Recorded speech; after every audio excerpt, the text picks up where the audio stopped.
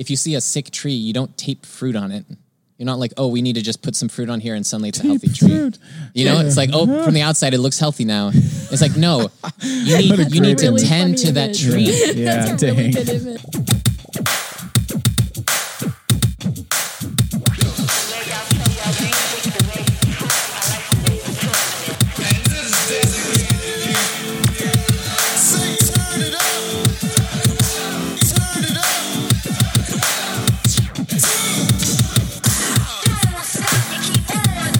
Hey everybody, welcome to No Small Thing, the podcast dedicated to helping you live a less certain and more curious life. I'm Scott. And I'm Mace. Welcome to episode 143. 43. I think that's right. Yeah.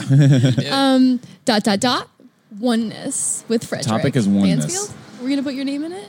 Last name? Yeah, go for it. Are we saying Freddie, Char? So that's the Frederick? question. Yeah, I'm Frederick on the West Coast, Char on the East Coast, beloved child of our creator all the way. For my podcast, because it's taking place in the Princeton East Coast context, I go by Char, but they know if they've listened to my names episode that my birth legal first name is Frederick, so that's fine. I think you should keep your microphone about 3 fingers, 3 fingers from your mouth. This way. About, all right. There, yeah. All right. Let's hope they caught Maybe that first 2. part. 2-part. Okay. Yeah. I want to just ask about where Char came from, but I don't That's a longer story. know exactly. I realize that. Okay, so let's give a little quick background, everybody. A lot of the guests that we have on our podcast are friends of ours, and we have friends that we really think are cool and smart and fun and generous and kind and sweet. All these nice Yeah, things. and why not? Why not use our platform to talk to our friends and our let you pod. hear from our friends? Frederick is his own person, but I'm am also indeed. going to say Frederick is Henia's twin brother, and I'm only invoking Henia because Henia's been on this episode or this show. I think it was episode 81. Episode Wow, 81, gender 81. 3, I think, or gender so. 2. 3. Okay. 3? Gender 3. 2. Or gender 2. I it's forget. 2. And Frederick and Henia were part of my youth group for a very long time, and I've known both of them since they were like in the 4th grade or something like that, maybe even before that.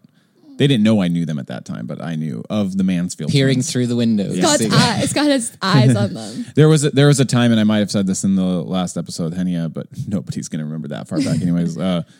We had our like 6th grade orientation,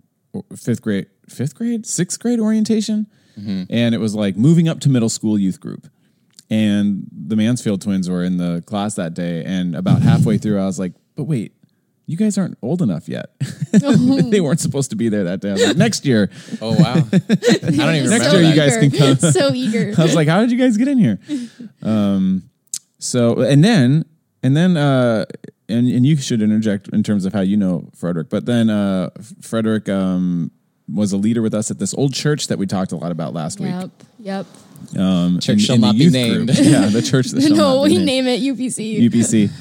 Homophobic church in the district. Call that. And now Frederick is leading with us in Rebel, the youth group with Beloved Arise, and is also much more than these things that we just mentioned. But But it's Frederick's connection to us. And so I think, like I became Fred. We weren't that close or didn't really like hang out much when we were at UPC because Not too much, yeah. our grades were really different. Yeah. Like I think we were only overlapping in high school for 1 year, but that sounds like somody got better grades or something. Our grades are really different. Yeah, That I was I a was C flunking student, out, you know. Class of you people. didn't really hang out with me. With the cool kids on top. But yeah, no, then I feel like through this year with Rebel and just like, I didn't even know Henia until a year ago, which is just crazy to me. We've definitely gotten a lot closer and seeing each other a lot more and hung out. And so, like Scott said, we like to have our friends on the pod, and Fred has a pod, I do. Barefoot to Emmaus. That's the one. That you do with your friend, which is like, it has like a similar friend vibe as No Small Thing, I'd say. So we're going in a for. meandering vibe. Oh, absolutely. Yes. Yeah, we go all over the place. Yeah, I mean, what do you want to fill in any gaps that we might have missed about something about Frederick Something about Frederick. in terms Wow. of helping our we've audience gotten all of understand it. who you are? Yeah, I mean, something I think that's really important to know about me is that I'm a really intense person. That's true. Yes. And so if you check out Barefoot to Emmaus, it's a theology podcast. I like to consider what we do somewhat of public theology, and I'll talk a little bit more about this Please, later. yeah. But essentially what I mean by that is that rather than speaking or preaching to society, we are speaking with society. So it's this conversation that's meant to be open, universally accessible, and engaging. Now, Byron and I sometimes pop off on our own with some Christianese, some theological terms and stuff that we're excited about because, we're in seminary. Yeah. But for me, I do think the goal is that anyone of any faith or religious perspective or secularism can come and take something away from it. So Dang, that's so our good. podcast. Did you mention you're going to Princeton? I briefly said it there, Okay. yeah. So I'm at Let's the mention seminary. it again. Let's say it again. Yep, at that Ivy League, Yeah. apparently. Well, Princeton Seminary is kind of different. Yeah. It's not like a different school. used to be connected to Princeton University, but they've been separate for a long time. East Coast history, it goes way back. But the campuses are side by side or parallel, right? Very, very close, and Very we can access their library. Yeah. Oh, Yeah. cool. We can cool. even take classes over there. Yeah. So Well, that's fun. I don't know if you know the name Kianga Yamada Taylor, Nope. but she's a professor at Princeton. She wrote a book, From Black Lives Matter to Black Liberation. For those of you who I are wanna read listening that. here, it's the best anti-racist book that I have read so far. So I'm gonna get it. I'm gonna read it. There it is. Scott's book radar Now I is have to. up. not to make absolutes, but there's an absolute. It's the best one that I've read so far. So Wow. she's she is at Princeton University. And Okay. so Okay, I great. can take a class with her, which I am really stoked to do once we finally are in person because Yeah. pandemic times, Pandemic times. Oh boy, I wrote. Okay. What were you gonna say? Oh, nothing. Oh, I cut you off. I was gonna say I wrote a lot of angst in my morning pages about pandemic times Oh today. yeah, pandemic times. Gosh. So we are going to talk about a topic of Frederick's choice today. This is my choice? Is oneness. Yeah. And my interest is definitely piqued. We're entering this truly as like Scott and I are curious what Frederick means by that. We Yeah. invite you to be curious alongside us as we approach this topic that Frederick is bringing to us. Maybe I don't even know what it's about. It's really fun It'll because I love that unfold. approach. I do love that approach. I love figuring out what the topic is as we talk. That's what I like. This seems a little bit unique in the sense that typically we have an idea of what we want to hear from somebody because they're out in the world sharing it. Yeah. And then we ask and then set them up. And this is like very unique in the sense that Frederick chose the topic and Frederick's coming in with an idea. And so we really are like, what is it? What is it? We don't know. It's like manna falling from the sky. Yeah, What yeah. is it? Well, and it feels very fitting for Scott's just done like a big Facebook art project around yeah, no. Unity. Yeah. And I feel like this might touch on that. I did Yeah. a Unity post every day in February and asked about whether or not we could unify around certain topics. And it brought up all sorts of funny things. And I won't go into it now because I already sense Mace making some facial expressions that I'm going to get thrown off by. But Oh no. No, it brought up a lot for me. yeah. But oneness seems sort of similar. But see, we're already talking too much. What, Yeah, what do you absolutely. mean by oneness, Frederick? Well, let me start just a little bit of my journey into this and why this is something that's Yes, important to me. yes. So I grew up in the church, but on a particular service trip with Scott in 2011, that was where my faith really became my own, where I encountered Jesus for myself. And so from that point on, I realized this is where I get life. It really was a dramatic transformation from who Kind I of was a before. legendary trip, Oh, I feel like. absolutely. The way you and Hen and Scott all speak about it. It goes into the annals of our history. And I don't want to understate how significant that was, but the journey since then has been continually transformative. And what I've realized is that the label of Christian, which I still use, I identify as a Christian, but I recognize the ways that can be oppressive, the ways that the history of the church has caused so much harm and continues to do so. And yet there isn't really much issue around Jesus.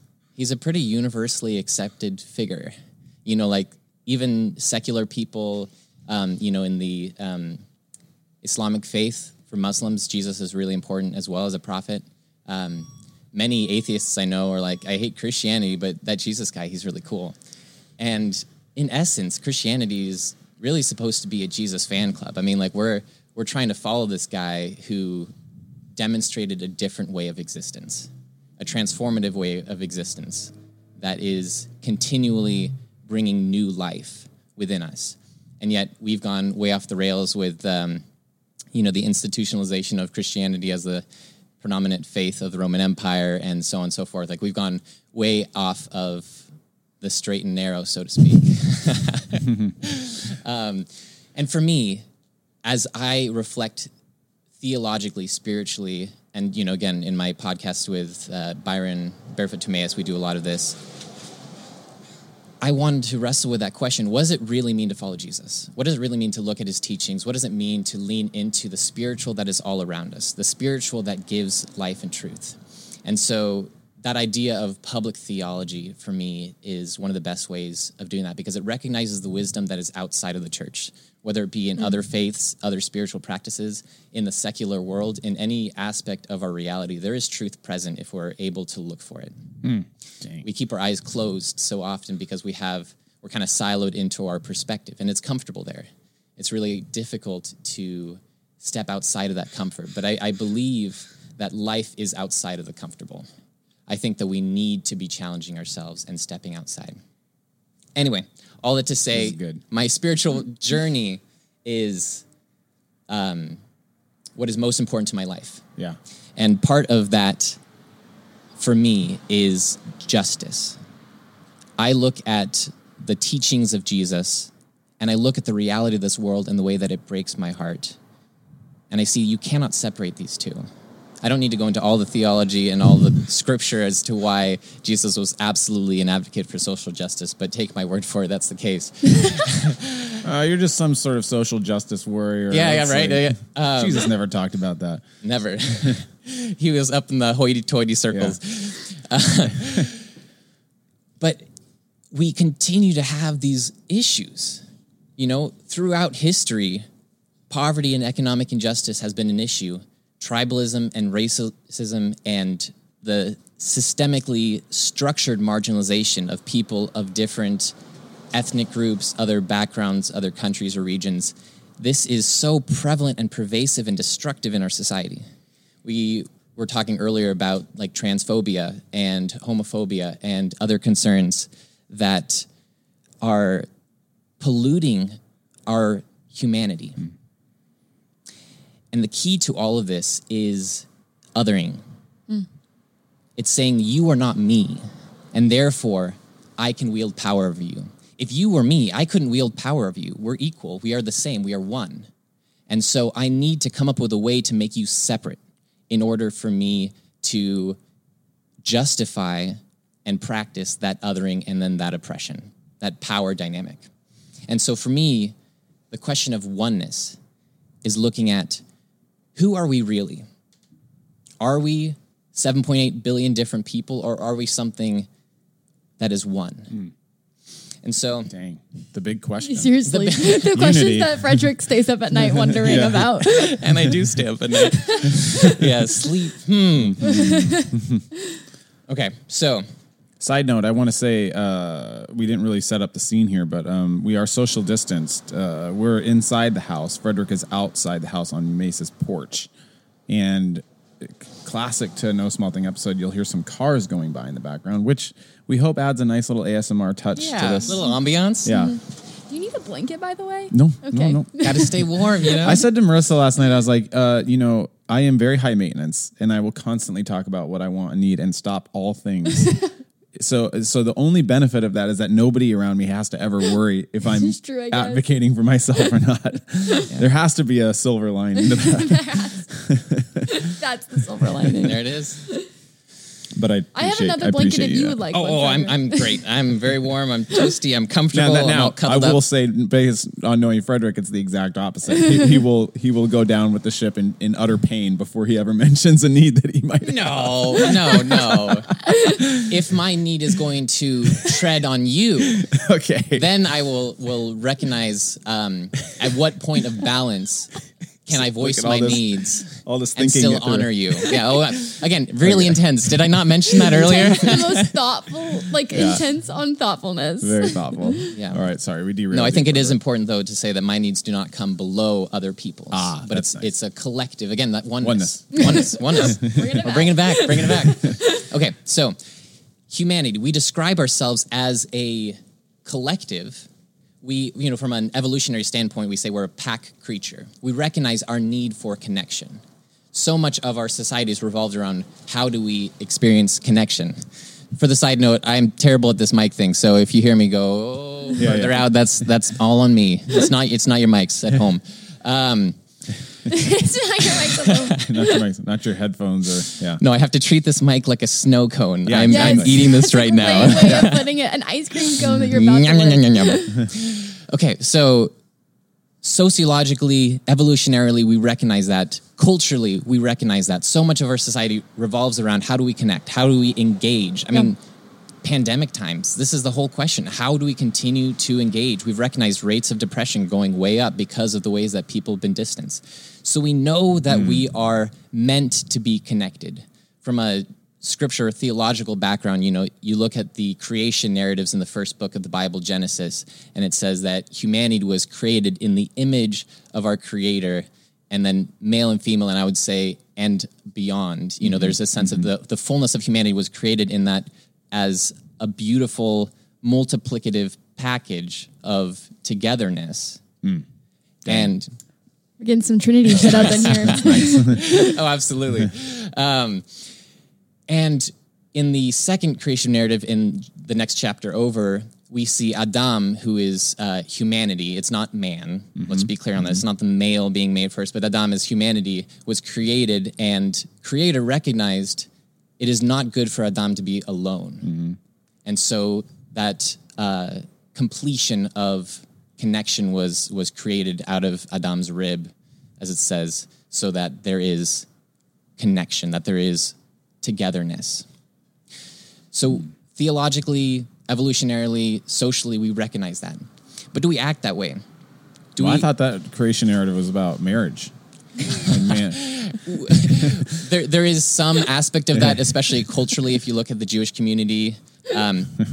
But we don't need to lean into all of that right now. yeah. No, I mean, take anything scripturally, and I guarantee you there are going to be multiple layers. Yeah. That's the important thing, especially when we're talking about the creation of all things. It's like, oh, it's not Well, gonna be that I mean, simple. I was really trying. You're being very generous to an alternative perspective, but I'm trying This to. is a joke. Yeah, I'm trying to make light of the fact that people limit this to a very narrow understanding of marriage, and that's what they use this beautiful. Marriage is between a man and a woman. Yeah, exactly. You just did it. Yeah, I like the way you're describing it. Yeah. Yeah. And so my question then becomes, do we act that way?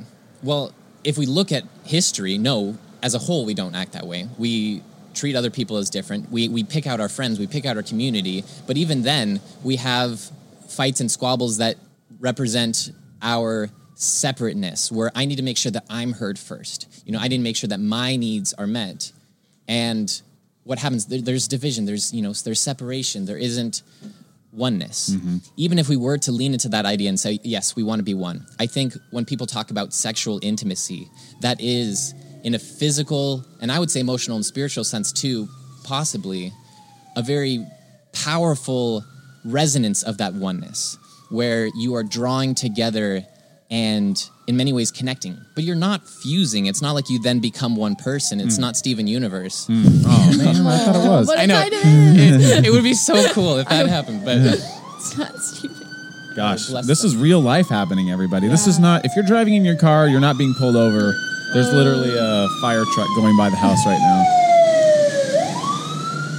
And Pray I for their really safety. do, for our own style, love that we probably won't cut that out. Like, that's Yeah, it just, probably will just be. that's part of the conversation. Yeah. Also, we went from sunny to it's It rainy. was really now. sunny. I'm bummed out. The total Seattle March vibe right now. I like to think that the weather's contemplating with us. True. Our lack of oneness. Tears from the sky. Mourning, lament. Yeah.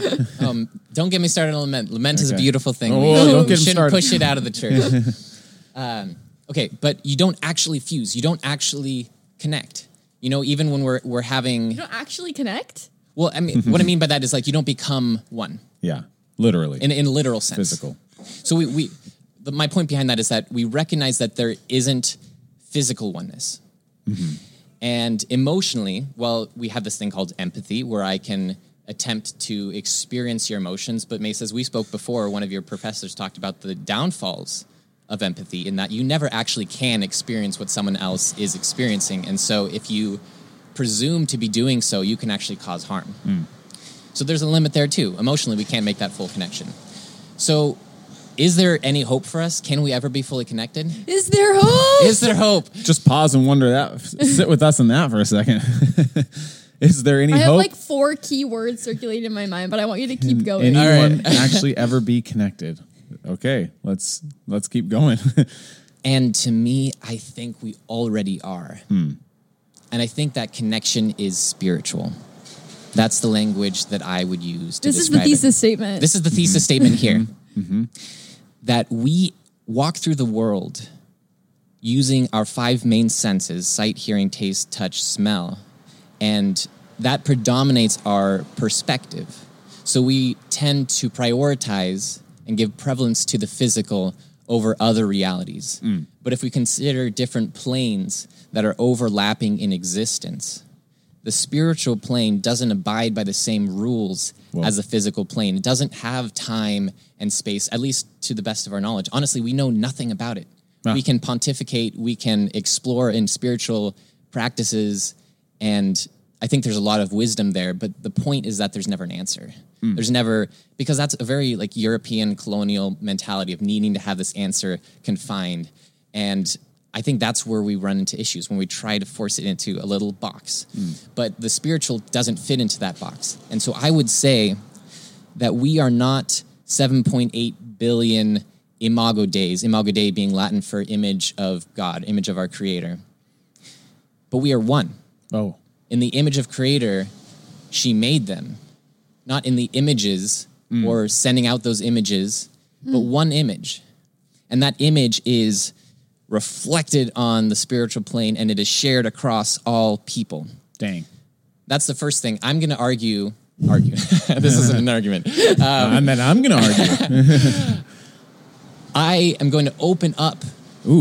There we go. the suggestion that perhaps that image, that spiritual reality, extends beyond the imago Dei just being humanity, but being all of creation. I think a lot of Snails? Snail? Yeah, exactly. Professor Jungbug, absolutely in it. I agree. And the point isn't to say yes, that is the case. The point is to say yes, it is, and no, it isn't, and maybe it is. You know, it's not an answer that we can confine, and maybe it is multiple answers at the same time, and that doesn't make sense to us because we operate in terms of limitations. We need constructs. We, you know, the mathematical mind, like that's how we live through this world. But imagine now. I got this wind blowing up behind me. It's Close like, my eyes on that.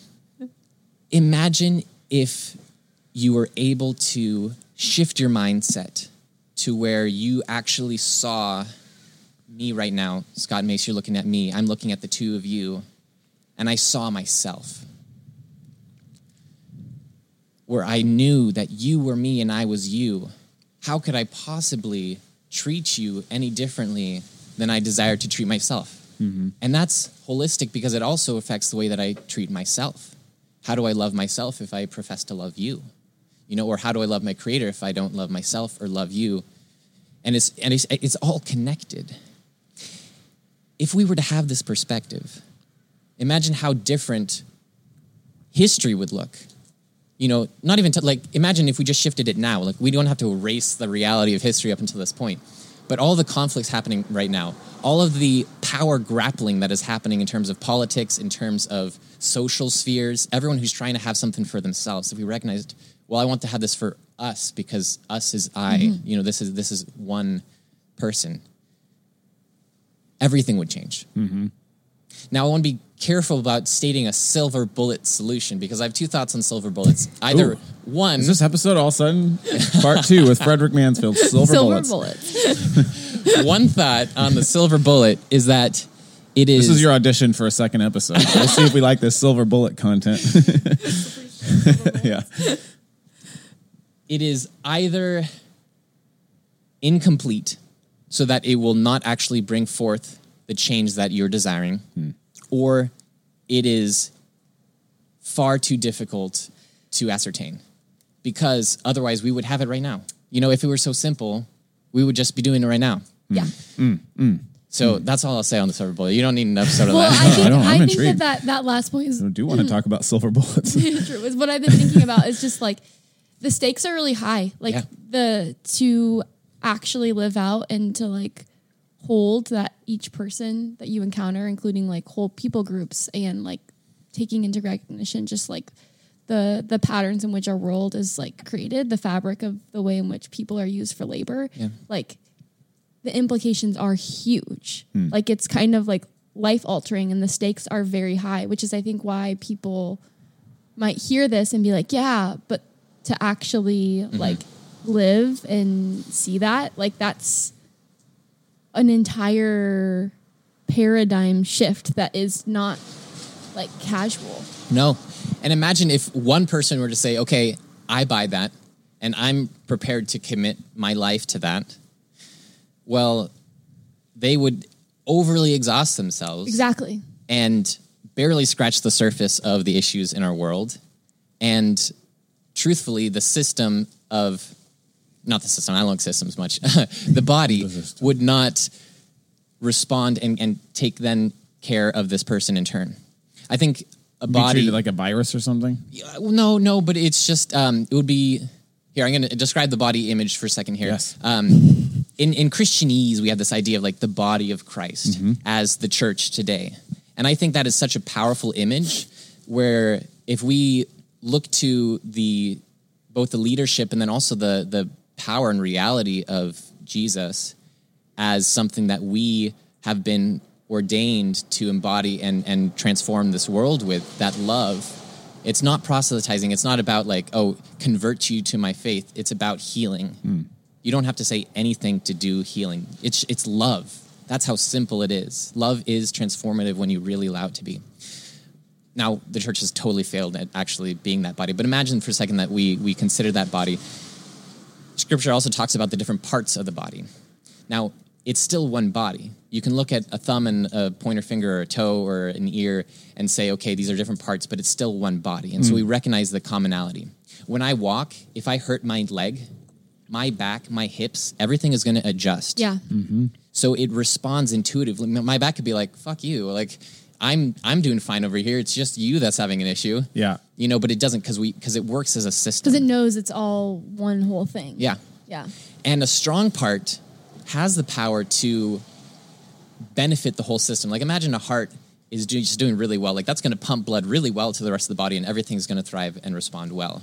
So it's not to say that strength can't come from an individual part, but a heart alone is going to die. Like it needs a body and the body needs the heart.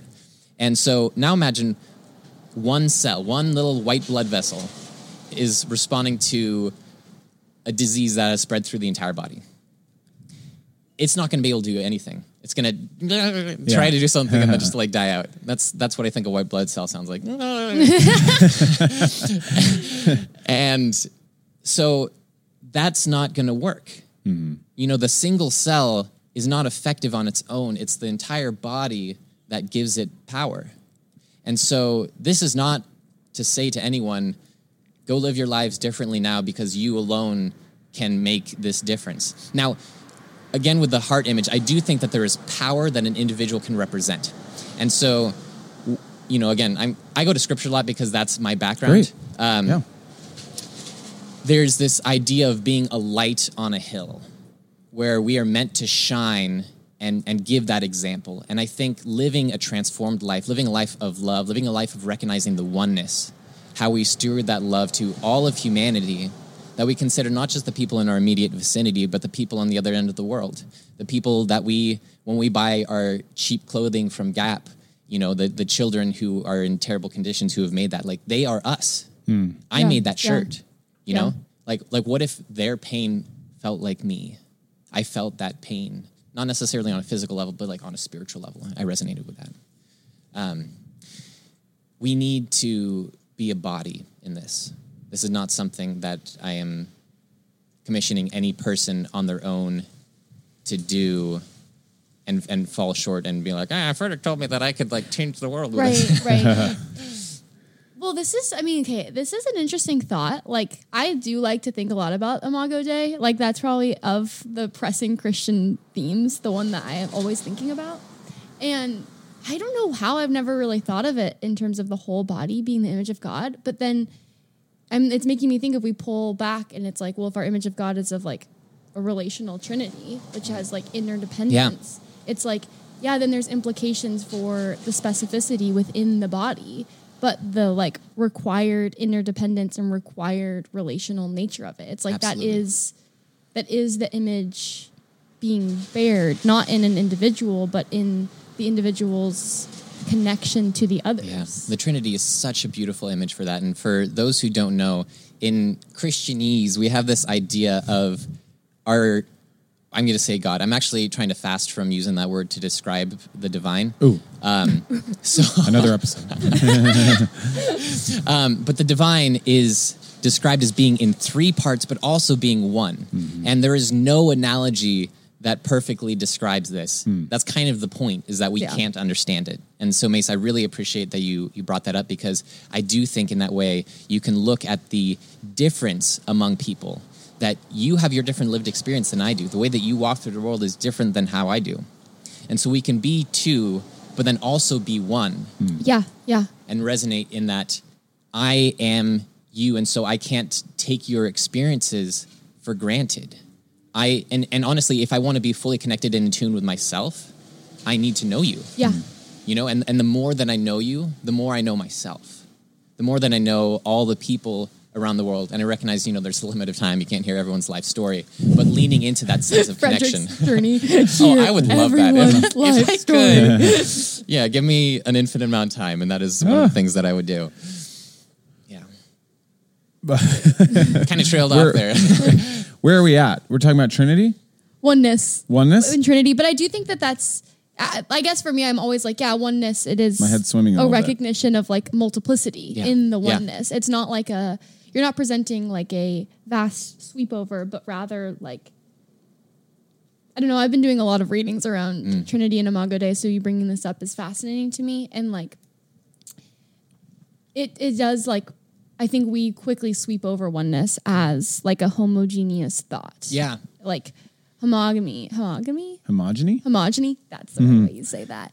Is like what we mean. It's like, oh, let's all just be one. And it's like, well, being one requires like true oneness requires real attentiveness. Absolutely. To the specificity of each other's bodies, which I think one thing that like I get concerned as you're talking of like, this is just a spirituality. Like we're one on a spiritual level. Like I think knowing you, I know that you don't separate spirituality from embodied selves, Yeah. but I do think that's an important thing where Absolutely. like church and religion has a way of like splitting the body from the mind. Yeah. And so I feel like there has to also be a clear recognition of embodied spirituality. Absolutely. Thank you for bringing that up. Both of those thoughts were awesome. Yes, the body, the mind, the soul are integrated. They are holistic. They are interconnected and mutual, and in many ways one. Yeah. And so the attempt to separate them would be coming to the same issue as what I was trying to describe with oneness about how we are disintegrated as a people. So I don't mean to say that the spiritual is somehow separate, but I find it helpful to be able to articulate the significance of our interconnection and singularity, which is to say that it transcends the spiritual into the physical, and as we engage in a physical world, we can carry that oneness forward to be more holistically connected, even in this experience. I guess you could say part of what having a religion or a practice or a spirituality or a belief system or a faith system or whatever is trying to make a spiritual reality into physical reality in as much as possible. Yeah. Yeah. Because these things that you're talking about, oneness seems to be a spiritual reality. Yeah. And then we're being invited. I don't know what word you were using earlier. I love invited. Let's invite people. That's good. to try to make that a reality, a physical reality, I guess you could say. Yeah. Side note, I'm the weatherman today. It started off really sunny, and then just a second ago, while Frederick was talking, it was pouring rain, and now Plenty it's rain. subsided. And this all happens within 60 seconds. Welcome to Seattle. Yeah. Yeah. A wonderful verse, Romans 12:2. Do not be conformed to the patterns of this world, but be transformed by the renewing of your mind. I think that is a lot of what spirituality is representing. It's not to say that humanity or this creation is bad. I think that's one of the temptations that Christians often fall into, is condemning this world. Like, oh, look, it says don't be transformed or conformed to this world.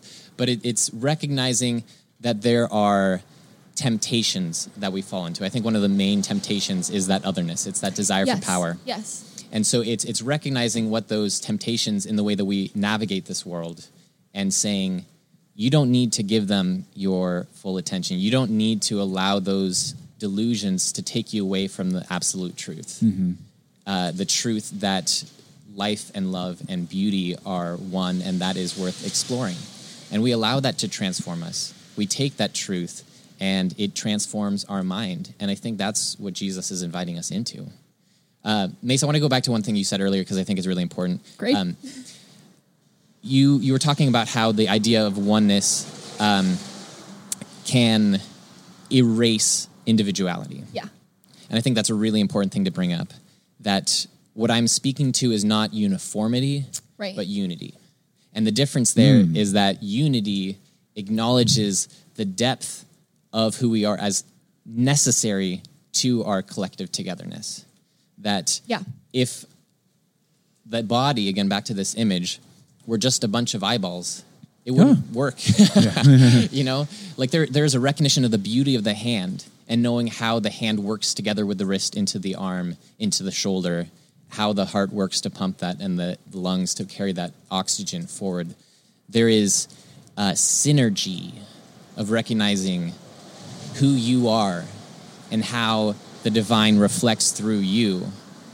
As I lean into looking at that and finding that and being connected to that, it doesn't erase your individuality. It celebrates it and welcomes it as a part of the bigger puzzle of the beauty of the Imago Dei.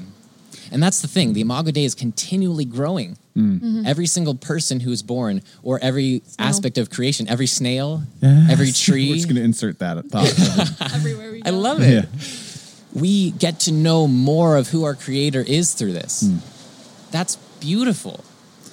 Yeah, I guess if you go with the body metaphor too, and unity and all this, it's like what humans constantly discover for all of human history, is that our bodies are constantly surprising us. Yeah. Our hands are capable of so much more than we think our hands are capable of. In terms of our body working together, we're capable of all sorts of movements and dances, and people do things with their legs and backs and all that we've never seen before. And so there's something of like, oh, I know exactly what a hand's for. I want you to be a hand, just as I think a hand should be. And a hand picks things up. A hand does this. And it's like, well, hands can do all sorts of things. And I want you to be as your strongest version of a hand, you know, and that's there's an infinite way of what hands can do too. Yeah. But I think it's just that idea of like everybody being their full thing. Absolutely. You know?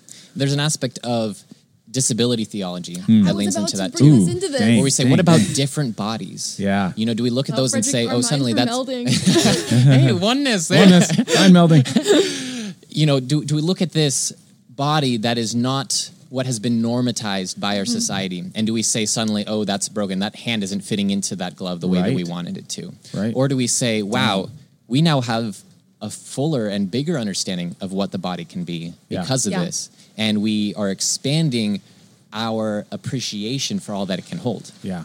And do we, you know, let's say we have a hand that has 6 fingers. Do we make a glove that has now 6 fingers so that we can be more Attuned. thank you. I was going to say accommodated, but that's not the word I was looking for. Attuned is a perfect word. How do we be in tune with the full richness of that body?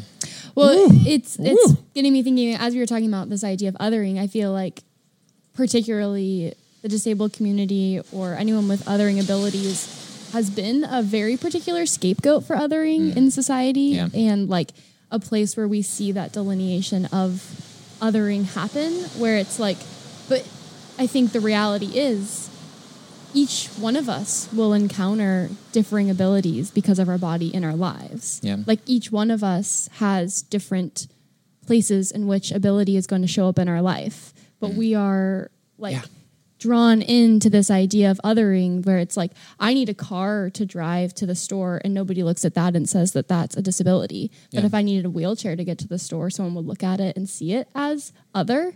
And it's like we're creating these structures of othering based on one particular kind of person's way of existing. Yeah. And so our whole society is not attuning to everyone's needs. And so our society, in the way it's set up, is like set up to create scapegoats for othering.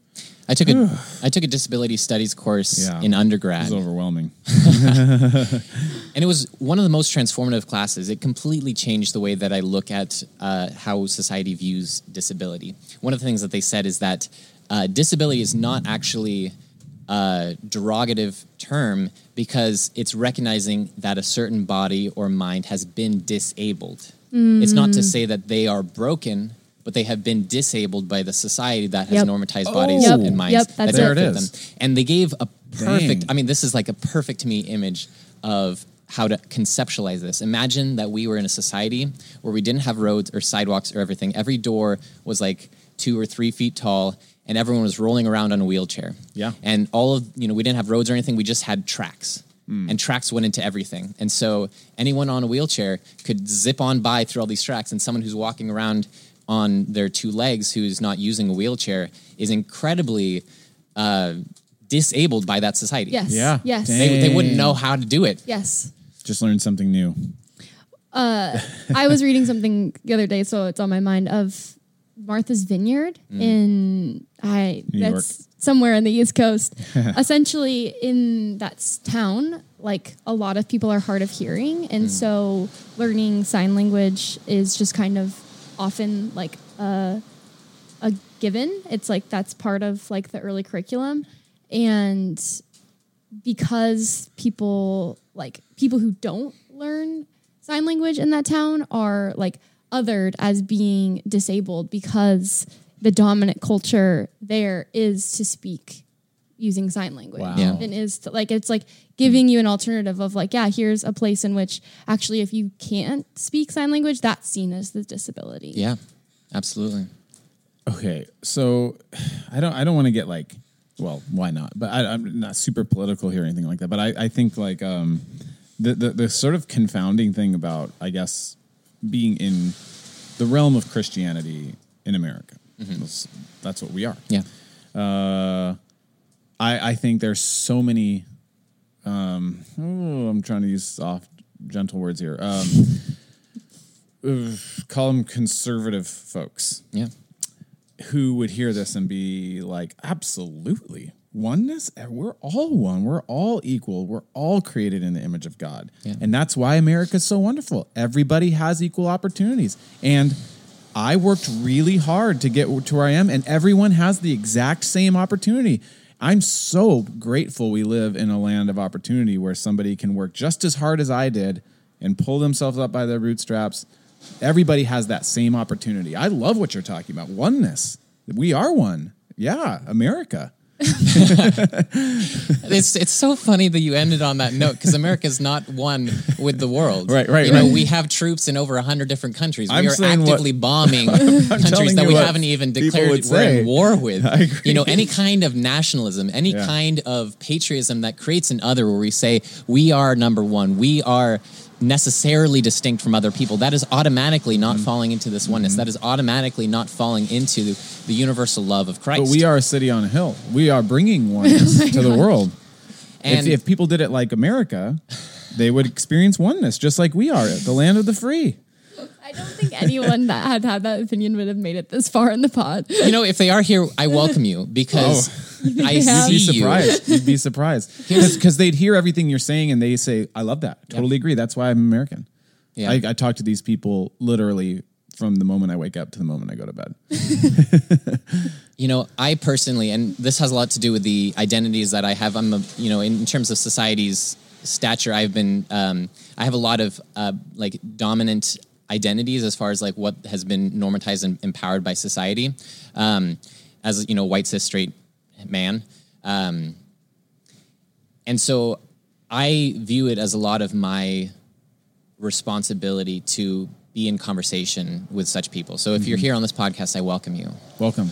And I think this is a beautiful place for you to be, to come into this conversation. And rather than presuming that you have the right question and the right answer, this goes for anyone too, not just those people. You don't have the right answer. And you will never learn. You will never go deeper if you think you do. Less certain, more curious.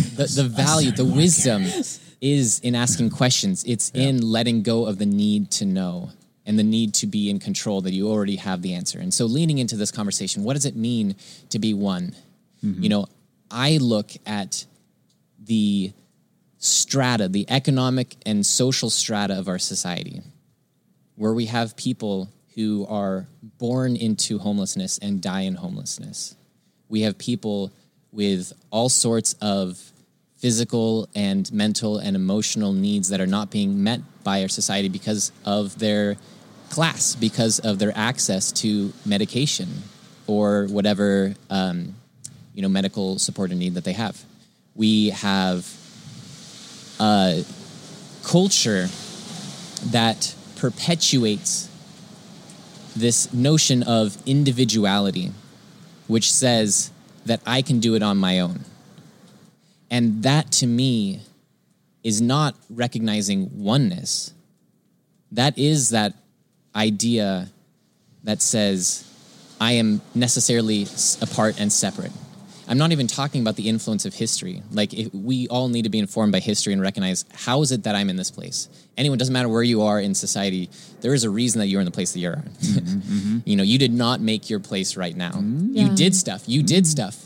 Everyone does stuff. This is the important People are out there. I agree with you. I'm just saying. Well, so like, let's say someone, they worked hard and got a nice job somewhere, I'm not trying to say they didn't work hard. Right. That's I don't think anyone thinks that. The recognition is, did you have the emotional support from your parents to encourage you that you could succeed? Did you see role models present in your society that looked like you, that showed you, hey, I can do this? Did you have access to early education and teachers that supported you, that believed in you as well? All of these dynamics and so much more. Did you have food on your table? Right. Was that something you needed to worry about when you went to school? I don't know where my lunch is coming from. I could list a bajillion different questions, but the recognition of saying all of this is part of a very nuanced and complicated society that we live in.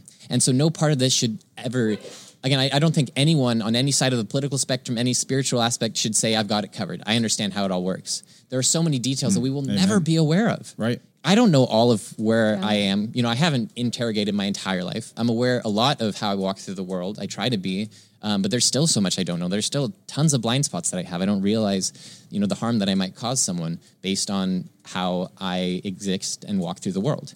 So it's a constant posture of humility. If nothing else, I think leaning into oneness is leaning into unknowing and humility. How do I, and empathy. How do I look at someone else and not just say, you didn't take the right steps, but ask them, what steps did you take? And why is it that you are here? Not in an accusatory sense, but in a genuinely curious sense. I want to get to know you. I want to know your story. And I find the more you know someone's story, the less you can judge them because you understand. And so, yeah. We're going to be talking about, like, in the youth group pretty soon. We're going to be talking about resurrection and Easter and God's kingdom, whatever that means. Queendom. Yeah. Queendom. Yeah, and this idea of making a spiritual reality of earthly reality. All these images, Christianese. I think it might be interesting for you to talk about sort of what you feel called to do with your life, because there sometimes seems that, I've got a Bernie Sanders sign sitting right here in front of me. Bernie. In terms of our current political American situation, that might be the closest thing we have to what you're talking about politically, represented by a political figure. Right, exactly. But it seems to, I think got some eyes over here. Yeah, it seems that you would seem to be saying with your life, your actions, the trajectory you're on, that there is some sort of hope embedded in the idea that we can create small communities that are lights on a hill or representative of the greater reality that you'd like to see enacted in the world. Yes. Small communities that are necessarily external. Yeah. You know, they're not isolated. I'm not trying to have this like cloister, Yeah, this you're not religious monastery separate from society.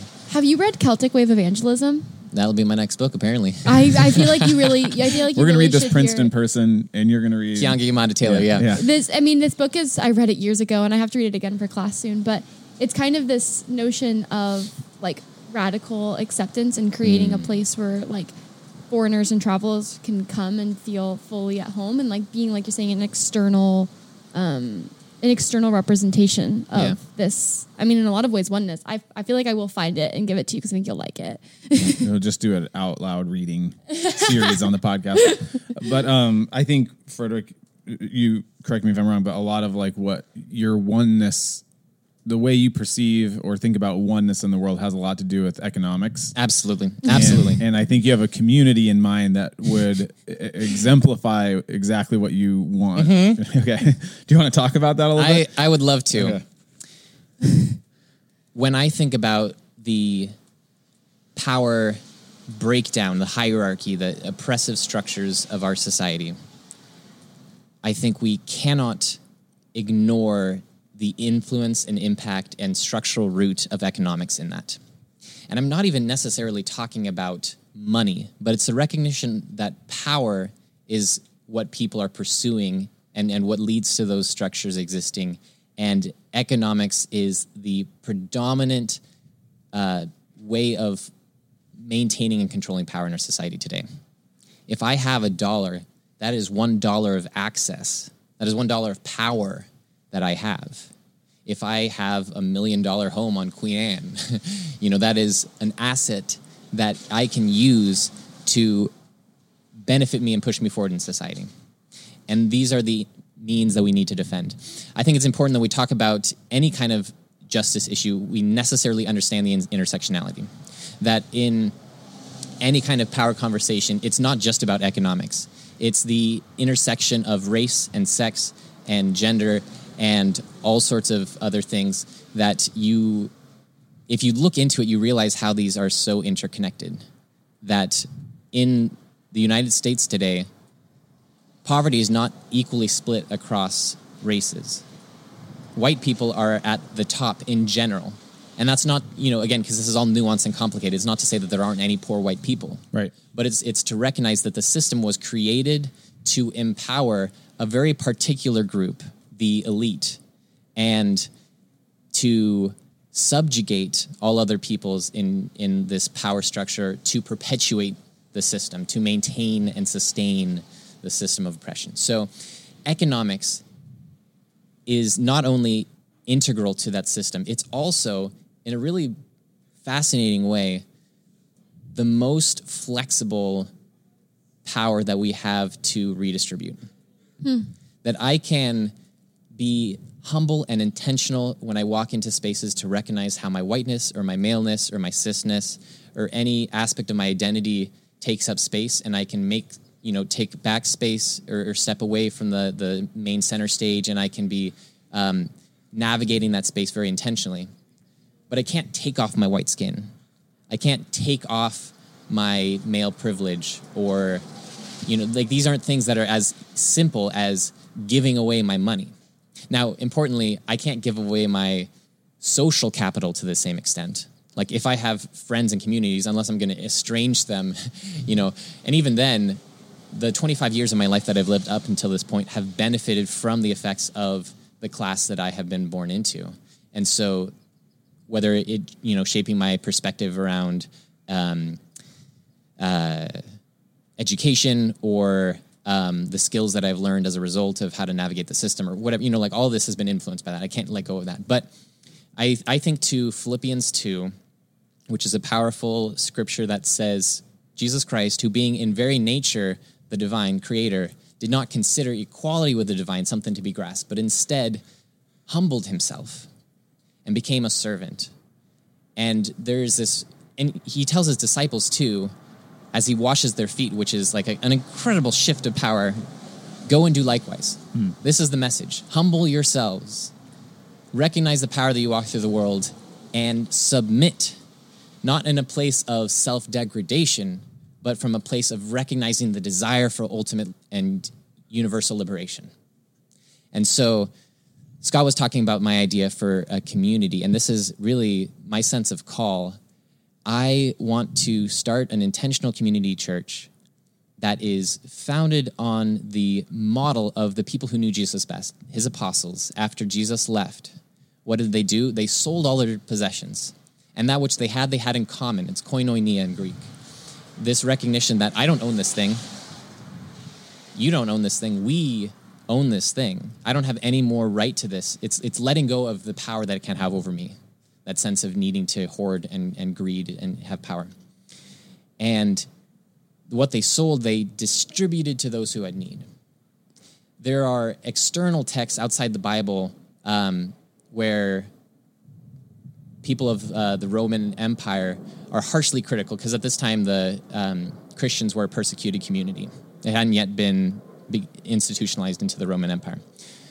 But there are Romans who are reflecting, those heathens, those Christians, they're doing all sorts of horrible things, whatever. But we recognize that they are caring not only for their poor, but for our own as well. There was this overabundant flow of transformation where this little tiny community was able to have an impact beyond themselves in a society that also had struggles with economic injustice and poverty and famine and struggles that way. The Christians were able to meet those needs to a broader community beyond themselves.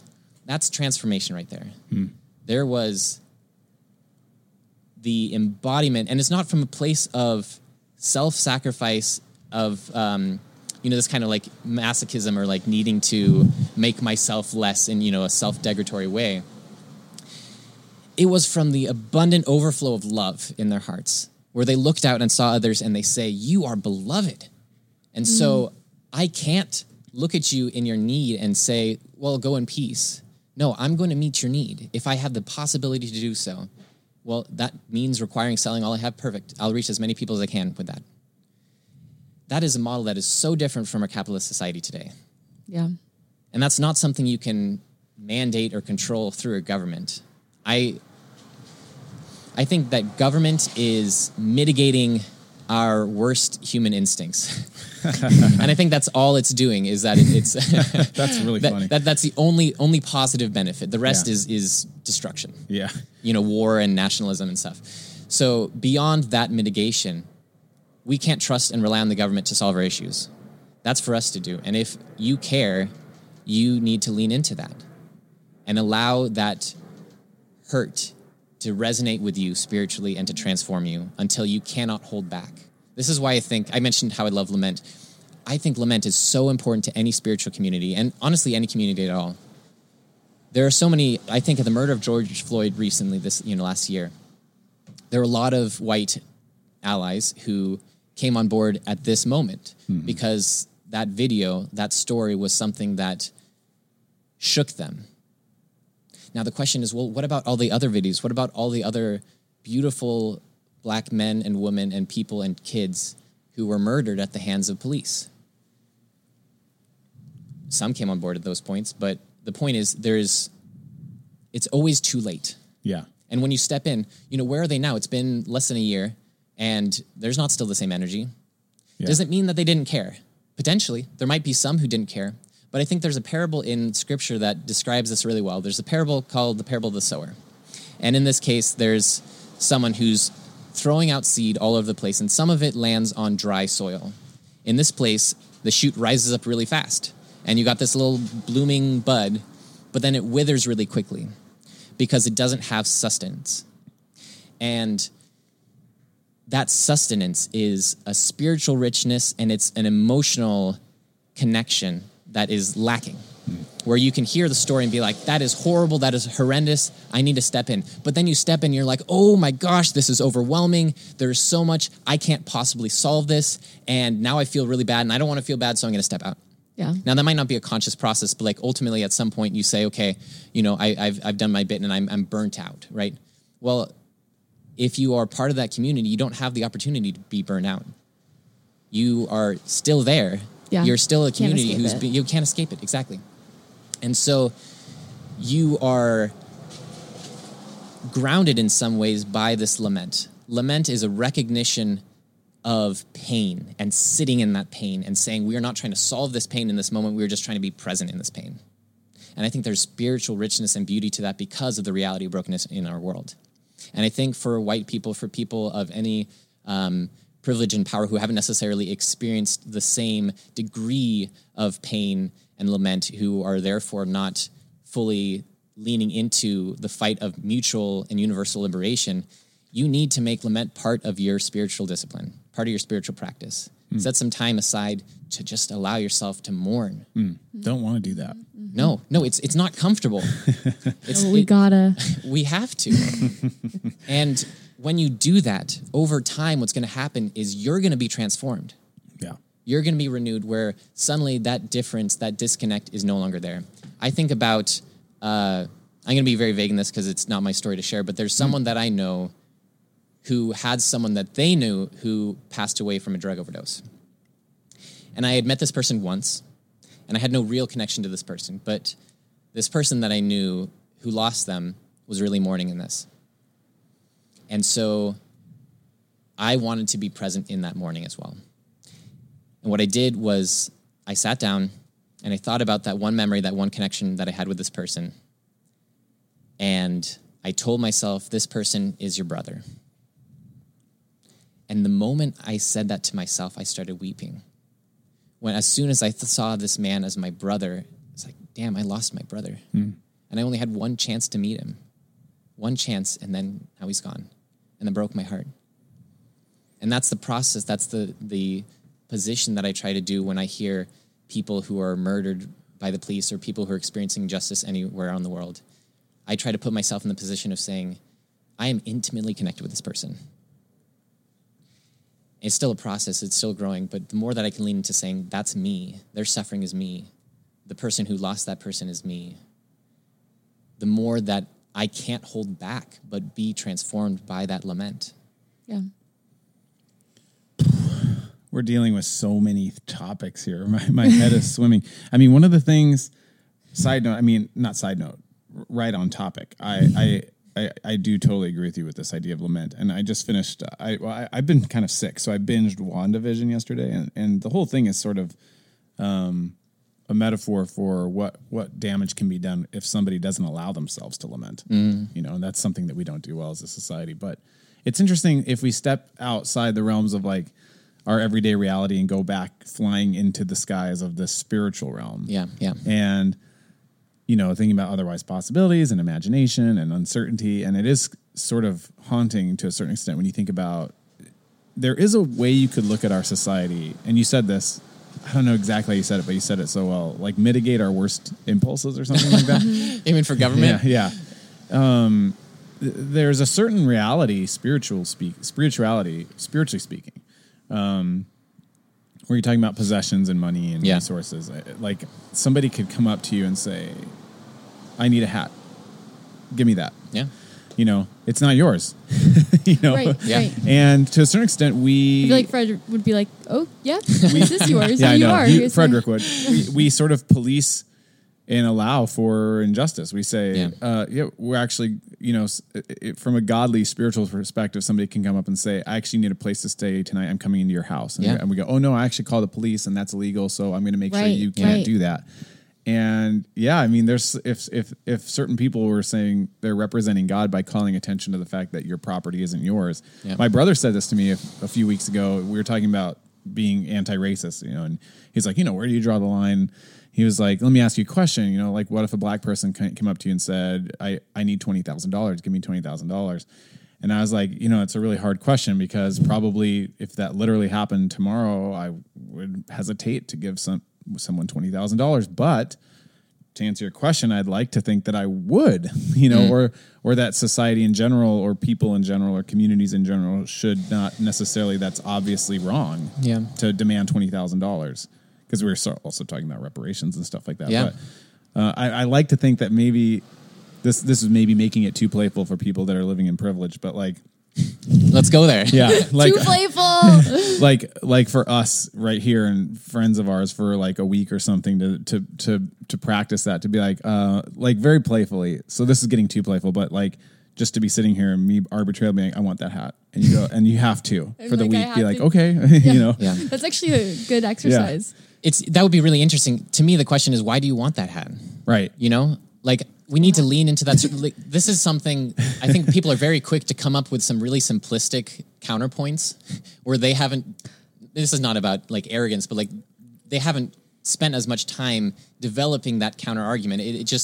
It's a very easy like way to wave the hand away. Yeah. And so the idea of like, oh, you know, if a black man approaches you and says, reparations, give me $20,000, that's overly simplistic because you don't have $20,000 for every single black person in the country. Right. You know? And Just a little thought experiment. yeah, I mean, like, let's say hypothetically speaking, you do that and now you lose your house because you can't pay a mortgage or something. Yeah. You know, like it's more complicated than that. But the fact that you're living in a house here in Queen Anne, Seattle, is representative of your class privilege over so many other people. And so a better question is, rather than how do I just immediately abdicate that, it's again community. How do we lean into the interconnection where this is actually sustainable, into a body where as the hand I can do all the hand stuff and give everything that I have so that the arm and the shoulder and everything will take care of me too. There's this interconnection, this mutuality where Yes. Yeah. Yes. you know, now you're saying it. You gave your $20,000 away. Now your mortgage needs to be paid. I pay your mortgage. Now I'm hungry. Mace gives me food. Like, you know, This there's is a it. sense of This is the oneness. interconnection. Yeah. Yeah. Because I see your need as mine. Even the question that my brother asked and my answer implies this individuality. Yeah. Like it's just me and my money and this person and that. There's no other outside systems or This invites saying, no, it's like, I mean, this is like you're proposing like a whole community. It's like you can't do this alone. Yeah. You can't like participate and be like, oh, I'm going to have a oneness mindset on your own. Like it actually requires that other people are in it with you. Yeah. And even a community is still limited because if there are things that community has in their possession, well, then those are possessions that other people don't have. Now, the only way to perfectly do this would be to have a global community, but that's just not going to function. For one, that's going to be impossible to reach. But secondly, like, how do we share a guitar from one side of the country to the other side or whatever? So it's not about achieving a true equality as much as leaning toward that with every step we take. You know, how do we lean into that? So now that our community is this way, we have much more to give. Oh, well, we still see limitations, and we in our hearts want to continue to grow. So we're going to expand our community, or we're going to find other partnerships or ways that, you know, we can give more because we can trust this other community to be able to provide when we have need. And so you expand your network, and then that cell grows into more and more into a full body.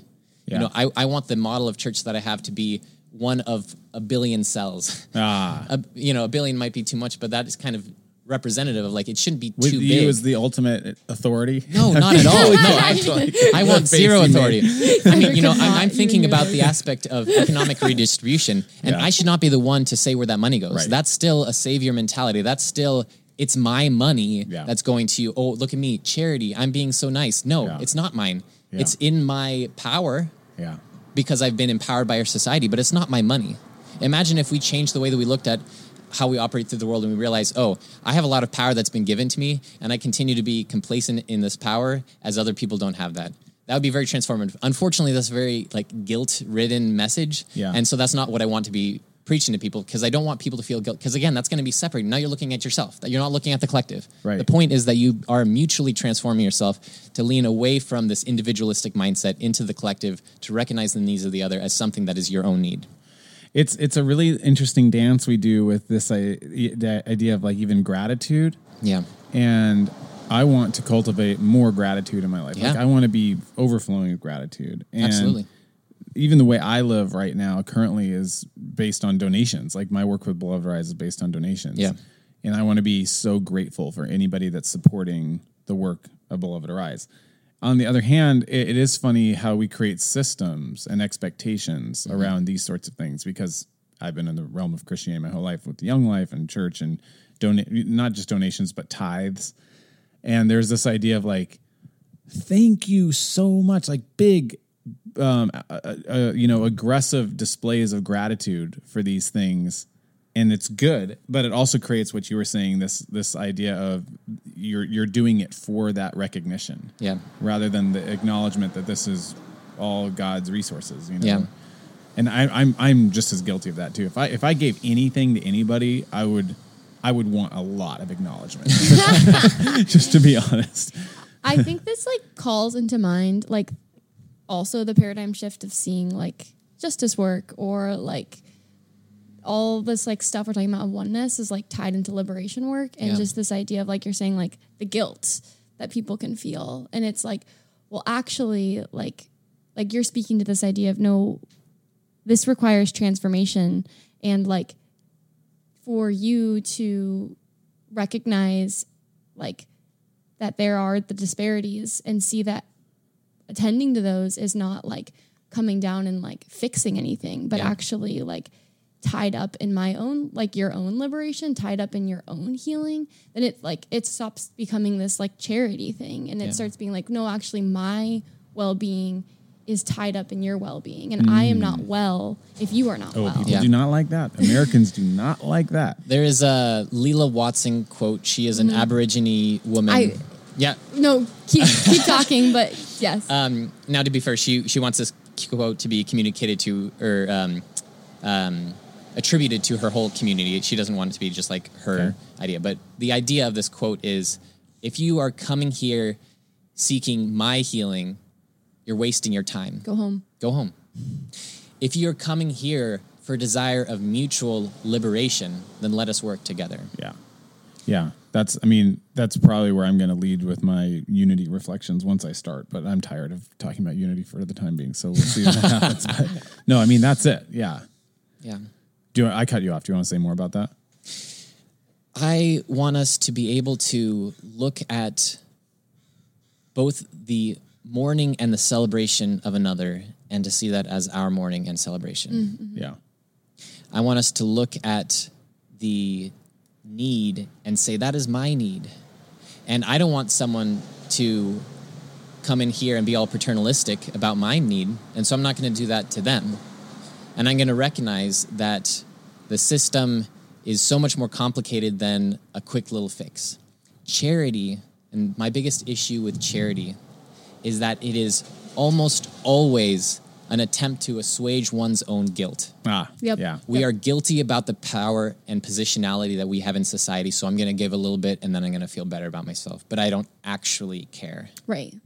Actually caring is something that's transformative. Mm-hmm. And as you transform in that and you realize, oh, that little money I gave, sure, that did something, but there's still need. And so I need to lean into that. Oh, that's too much need that I can't possibly meet with all of what I have. Well, then let me lament. Yeah. Let me be part of that and be transformed. And the more that I lament and the more that it becomes my experience and my feelings, well, the more I'm going to desire and demand that something happens. And so I'm going to expand my reach to my community and welcome them into this lament, welcome them into this participation. Yeah. This is what I have such a hard time these days, getting my head around certain labels. And I keep starting our youth group by addressing labels, because what happens is, we all find ourselves in this, season of history, where we're the ones alive right now. Yeah. We're the ones that need to make the decisions and, engage our particular context and humans in front of us and systems. And we're trying to imagine something different, or we're trying to pay attention to a spiritual reality. And we try to say something like, oh, your liberation is tied up in mine. And then somebody goes, you're talking about socialism, and they walk away. I'm like, wait. And maybe there's elements, but I'm just starting a conversation about spiritual reality. Like we can't even have a conversation because everybody's got their radars. It's almost like when you have your phone camera on and there's those little squares that start to appear that identify faces. It's like all of our brains are like that. We're looking at people and we're listening to their words and we go, oh, socialist, Republican, conservative, deconstructionist, Christian, Muslim, blah. Oh, yeah, no, I understand what you're saying. You're talking about, you're a progressive. and you're like, wait, let me just explain this thing about Jesus that I read. No. Oh, I'm not one of those social justice warriors.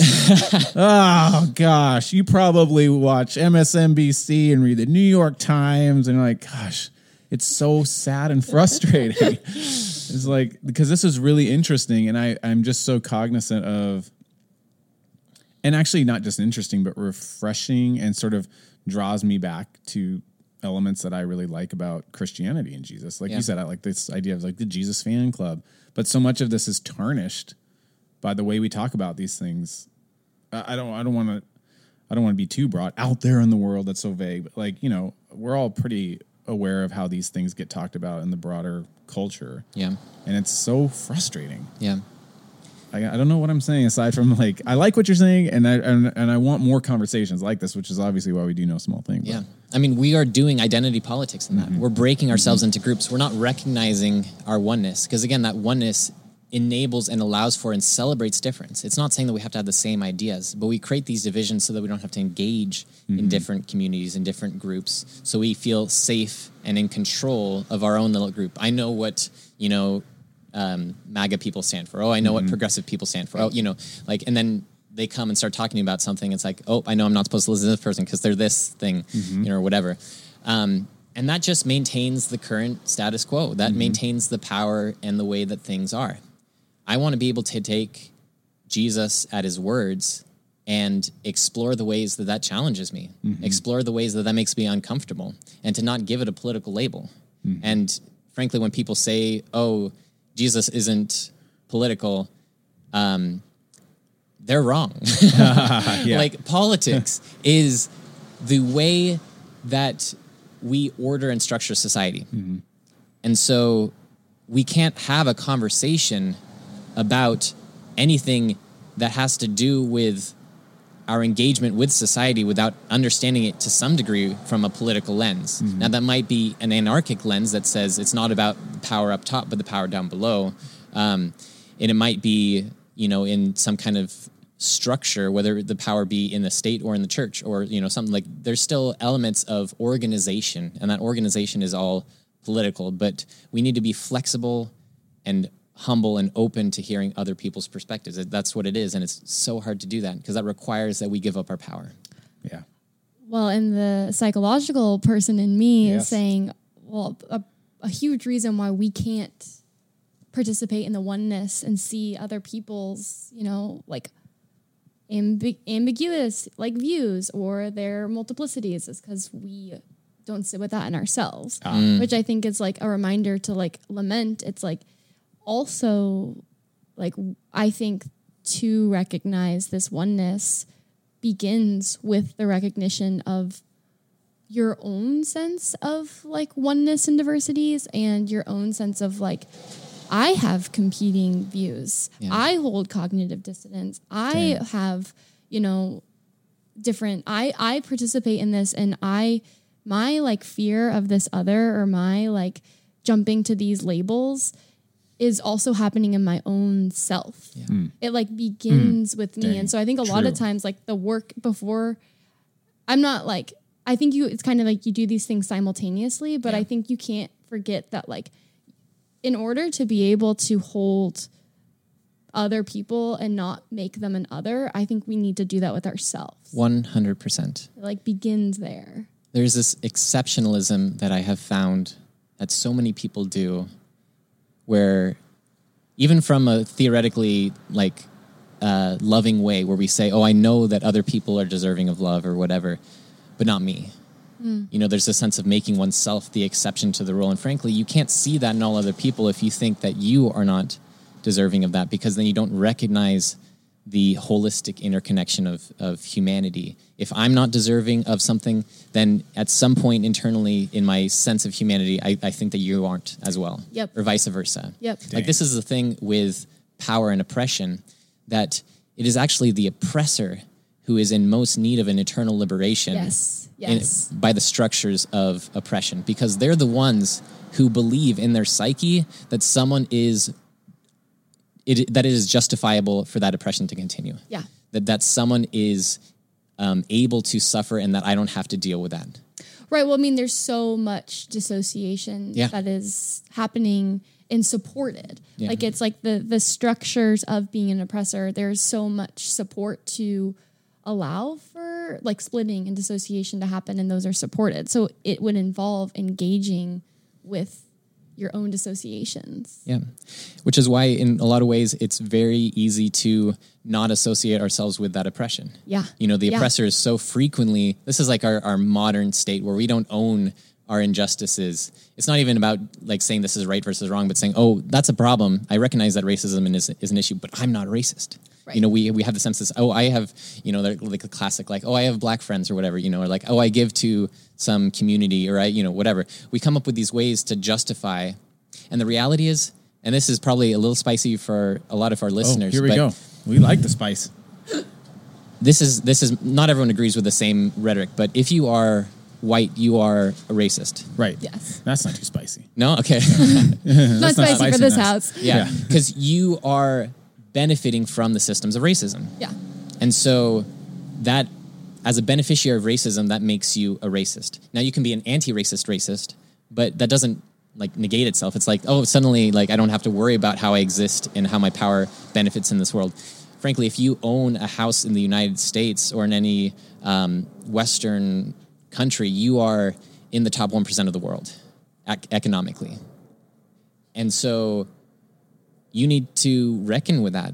Like, what does it mean to be the elite of whom this economic global system has been designed for? I don't need to, but other people definitely do. That's uncomfortable. It's uncomfortable to say, I'm a classist elite. Gosh, Yeah. but Yeah. it's such a waste of time to deny it in conversation at the very least. Yeah. But in just life, but like for somebody to go, oh, that was the racist thing you just said. Oh, you're a racist. It's like, no, I'm not. Like, it's a waste of time. Yeah. We're just wasting everybody's time with this. Now that we have to have a conversation about it or something like that. Yeah. But I think that's another great example, and I guess we really are just floating around free associating now. But you know, I always say youth are prophets, or youth have something to teach us, and this could get a little bit. That philosophy could have problems sometimes, and I can see the problems in what I'm about to explain. But that was one of the things that I learned from our friends Connie, Bernard, and Hannah Kais. Yeah. And it was in the youth group, so they were still students, and you know, to a certain extent, I don't necessarily like the setup of this conversation because they're women explaining sexism to me. But we were doing the ISM series in the youth group. Yeah. And we talked about sexism. So now I'm in their small group and we're talking about it. And I'm just talking about, oh yeah, this idea of like heavy quotes, reverse sexism or something. Like, oh yeah, no, I've experienced sexism. And Connie's like, no, you can't experience sexism. And I was like, that was a brand new thought for me. I was like, yes, I can.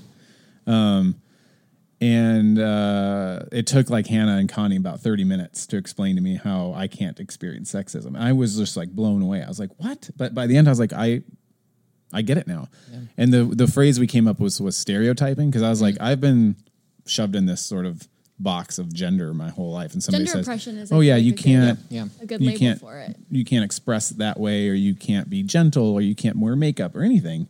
And I was like, sexism. And they're like, no, not sexism. And I was like, okay, so yeah, so gender oppression might be better, but we came up with stereotyping. But yeah, it was just like, I love that. Like the people on the top can't experience. There's no reverse racism and there's no reverse sexism. You know. Yeah. Am I right? Yeah, absolutely. Yeah, we recognize. Somebody affirm me. You are affirmed. We recognize that there are ways that men are also negatively impacted by sexism. Oh my gosh, of course. You know, it's incredibly rigid and damaging. I like this gender oppression word. Yeah. And so I think many people now recognize that. It's becoming more a conversation now of recognizing how racism also damages and harms white people. Yes. I mean, right. There is no, we talk about white culture, and there are some things that it's like, oh, white people generally do this, but the point of whiteness is to be a monolith that has erased culture. Yes. Dang. Like, I don't identify typically as Swedish, even though that's my background, because white has been imposed on me. Like, people see me as white. They don't see me as Swedish. They don't look to see what is your culture and your background. Right. And in my family, we've had some Swedish practices, and so that has helped me have more of a sense of culture. But so many white people are completely stripped from a sense of culture. I mean, even black people in this country who have been stripped of their African cultures, blackness has created its own culture as an act of resistance in this country from oppression. And there's a real rich culture there.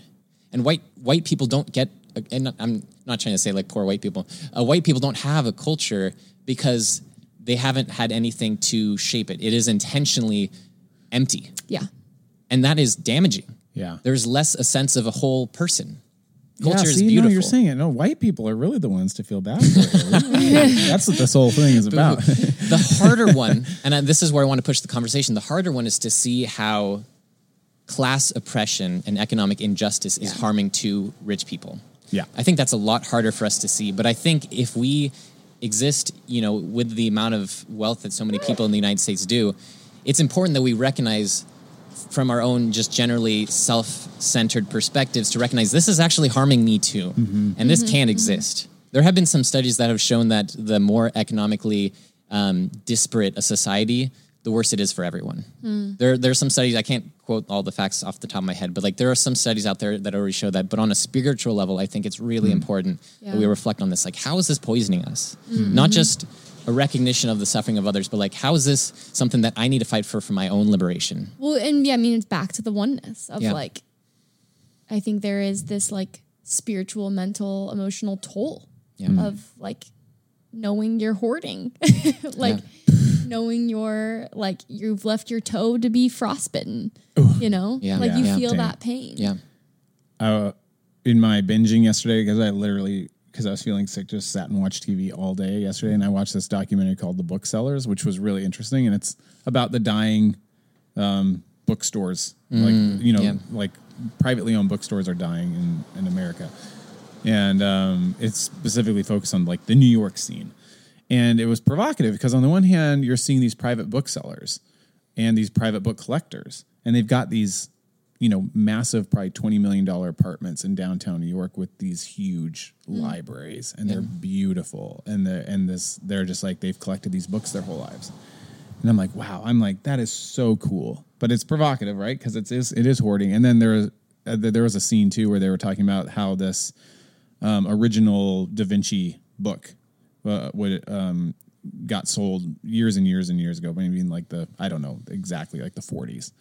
For a price that they were sort of disappointed in. It was like $5 million for this Da Vinci book, and they're like, that should go, the original copy of this Da Vinci book should go for more. And then it came back up probably in the early 2000s at Christie's.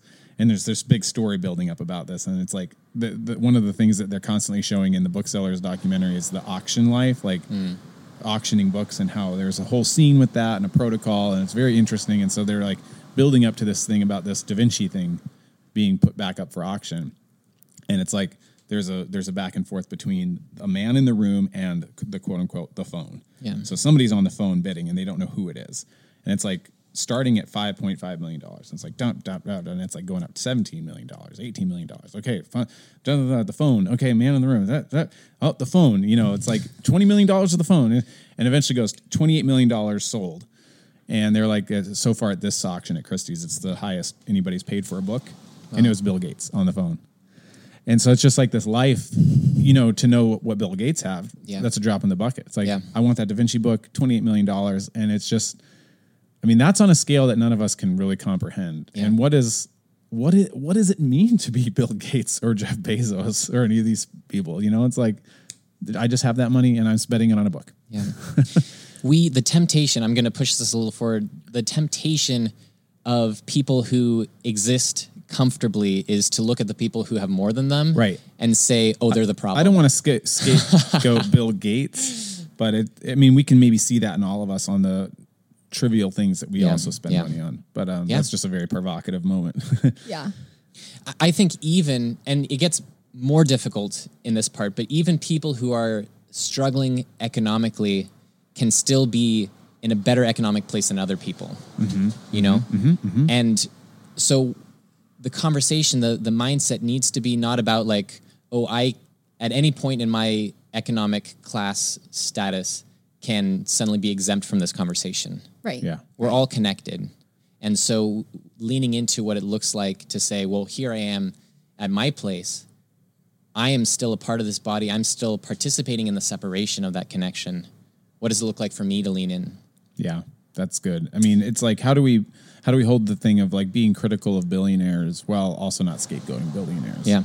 Right. I think you're right. There's like an apt temptation to like not see our own participation in it. And I mean, it is true. I mean, it is like, yeah, that's a very serious issue that needs to be attended to is billionaires. But again, bringing back to psychology, like there's always pointing to something inside of ourselves. Like things that agitate us in others is often something we haven't tended to in ourselves. Yeah. So it's like Bill Gates dropping all that money. Like it's, like provocative, like you're saying. And then it's like, what is the invitation towards thinking of your own life? And I'm like sitting here and I'm like, when am I doing these kinds of things? And I think even though my money scale is very low compared to that, I still may do things like that, and it's like in its own small way. Yeah.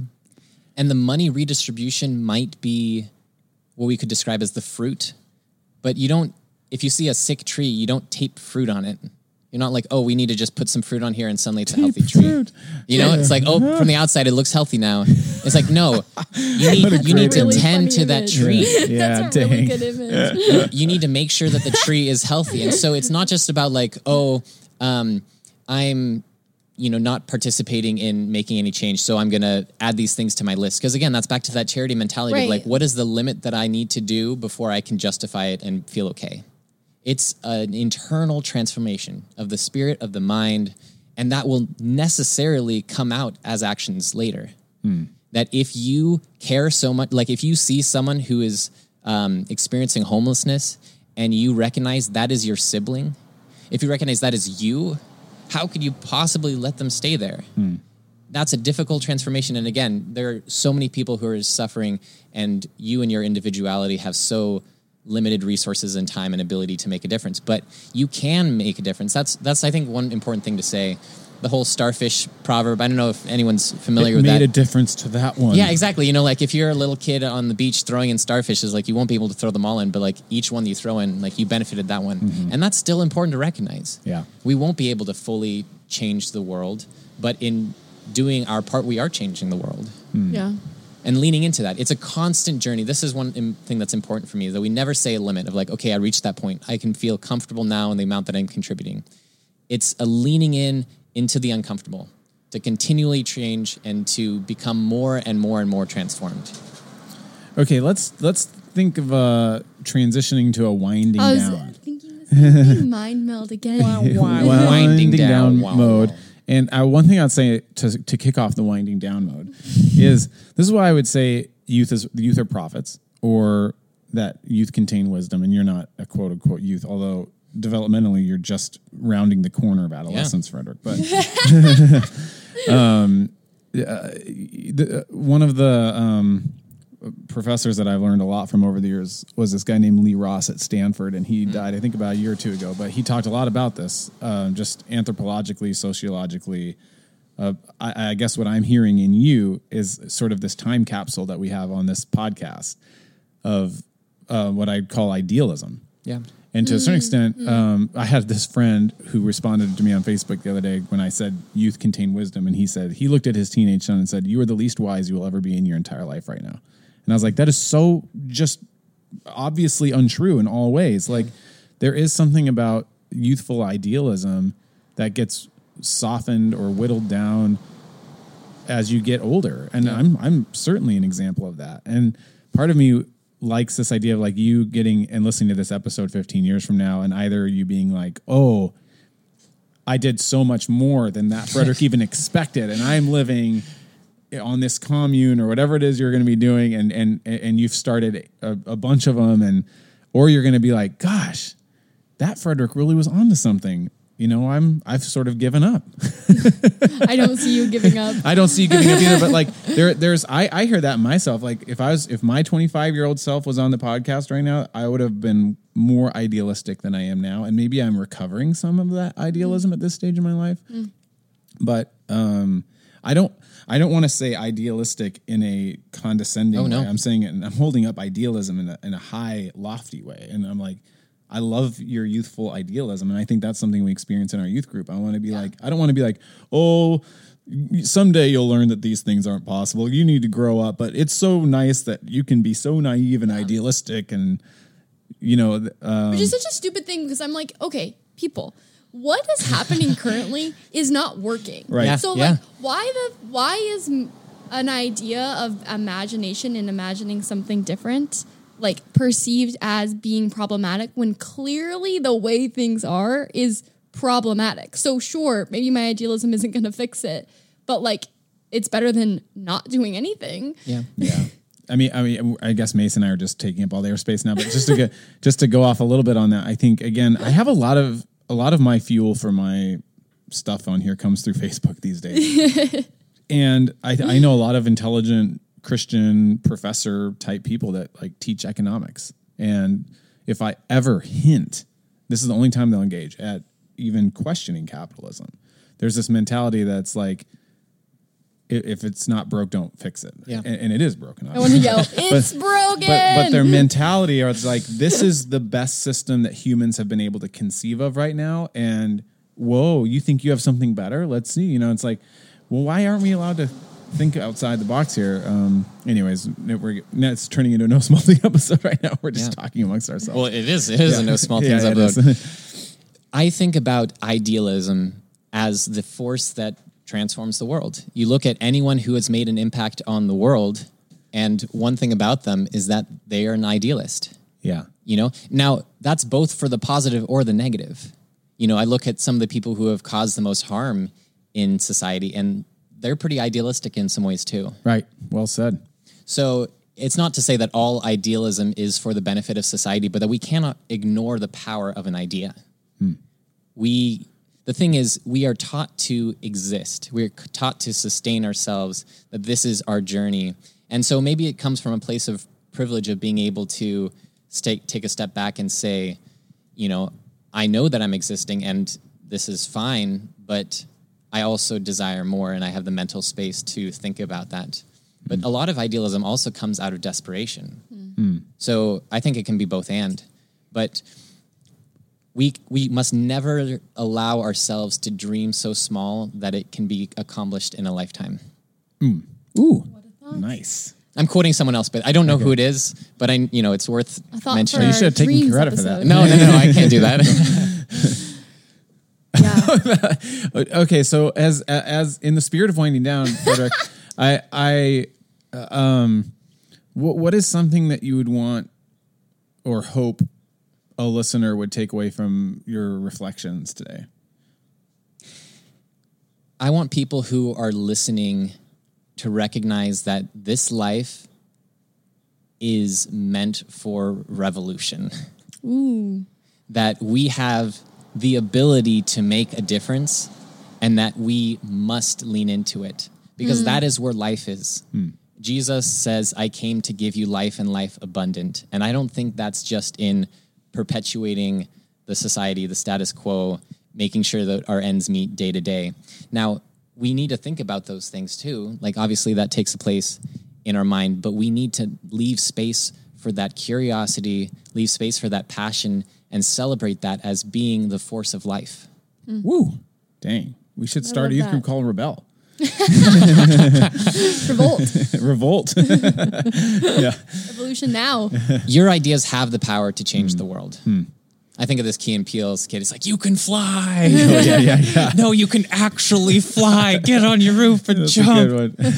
But it is true that not that you can fly. Don't jump off your roof. But you are more powerful than what society wants you to recognize, because it is intended to perpetuate itself. Like that is its point. Yeah. And so it is meant to tell you that you are just a cog in the system, but you are a star, you know, and you burn bright, and that is worth celebrating. That is something that can transform the entire body.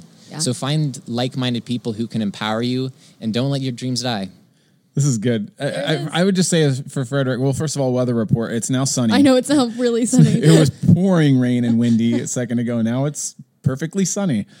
One of the things I admire so much about you, I know you don't like love compliments, or that's not what you're here to get, but like, you embody a lot of what you talk about. Like, you're one of the least hypocritical people I know, which is really that's compelling. True. And I probably would say about myself sometimes that I don't talk a lot about these things because it would be hypocritical, you know? So, I mean, I really appreciate you and what you're doing, and the direction you're heading and what you're bringing into the world. Yeah. It's a journey, but that integrity for me is about the continual transformation. You know, there is a spirit body split if I allow myself to be hypocritical. Yeah. And there is a spirit body numbing if I allow myself to not engage in those truths because I'm worried about the hypocrisy. Some gems tonight. Oof. Do you have any closing thoughts, Mace? No, I'm just appreciative, and I feel How like. about you, B? Well, thanks, Ron. I don't know. I feel like I am always inspired by you, and I think that this is like a continued invitation. Like, I feel like a lot of the themes you brought have been things that I've been mulling over a lot in the past few months, and like I think, as Scott was saying, like the embodiedness in your spirit is one that I'm like drawn towards.